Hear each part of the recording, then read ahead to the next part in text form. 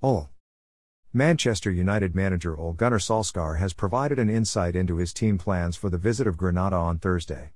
The Reds approached the second leg of the Europa League quarter-final 2-0 ahead, following goals by Marcus Rashford and Bruno Fernandes in Spain.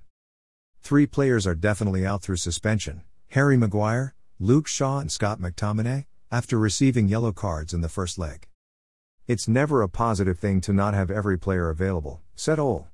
"But we've got players ready to deputize and come into the team. Of course, the bookings amnesty is after this quarterfinal, so we hope to get them through, but there are some easy yellow cards there that the referee handed out. But we're ready to deal with that.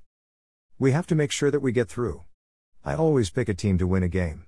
There will be a few changes, some of them are forced and some of them are maybe rotation."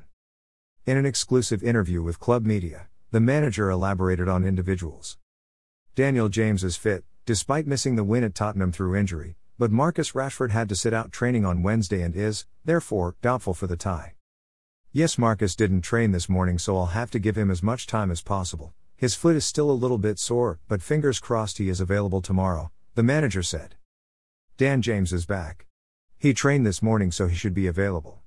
Of course, we've lost a few through suspension for this game against Granada." Eric Bailly has travelled back to Manchester but is unavailable, although Juan Mata is training well and ready to play against his fellow countrymen. Young defender Will Fish has been added to the squad. Granada team news. Former Tottenham striker Roberto Soldado is in the squad after sitting out the weekend win over Real Valladolid in La Liga. Portuguese defender Domingos Duarte is banned and Jan Bryce Iteki is also believed to be suspended but has been named in a 27-man squad for the trip. Kennedy is also due to come to Manchester, although there have been some doubts over his availability due to injury.